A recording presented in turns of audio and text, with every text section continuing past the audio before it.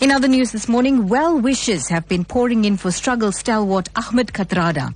This after the Ahmed Kathrada Foundation said the anti-apartheid activist's recovery has been slower than hoped for. Kathrada was hospitalized earlier this month for surgery related to blood clotting in the brain. He has since experienced several health-related setbacks. Well, joining us on the line this morning is the director of the Ahmed Kathrada Foundation, Nishan Bolton. Good morning, Nishan. Glad to have you on Newsbreak this morning. It's my pleasure, and thank you very much, and good morning to your listeners. Now, Nishan, can you tell us what is Ahmed Kathrada's current condition? His recovery, as our statement says, has been slower than expected, but there has been good signs of recovery in the last sort of 24 or 48 hours.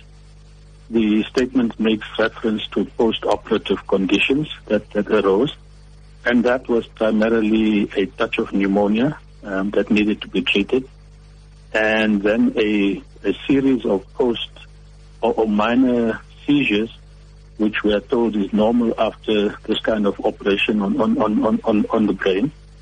But that again has now been brought down to manageable levels, and he's currently in a very stable condition, very restful, but extremely weak and tires very easily. So he's being well looked after, and let's just, I think, pulling through a very tough moment at this point in time. Now, Nishan, I understand that Professor Akile Mbembe will deliver a lecture today based on Ahmed Kathrada and his lifelong activism against racism. Can you tell us a little bit more about this particular event? Well, today's event is special. Last year, Menkosa, the Management College of South Africa, its Johannesburg campus, decided to rename the auditorium in that campus after Ahmed Kathrada. And the official renaming of that of that auditorium takes place today.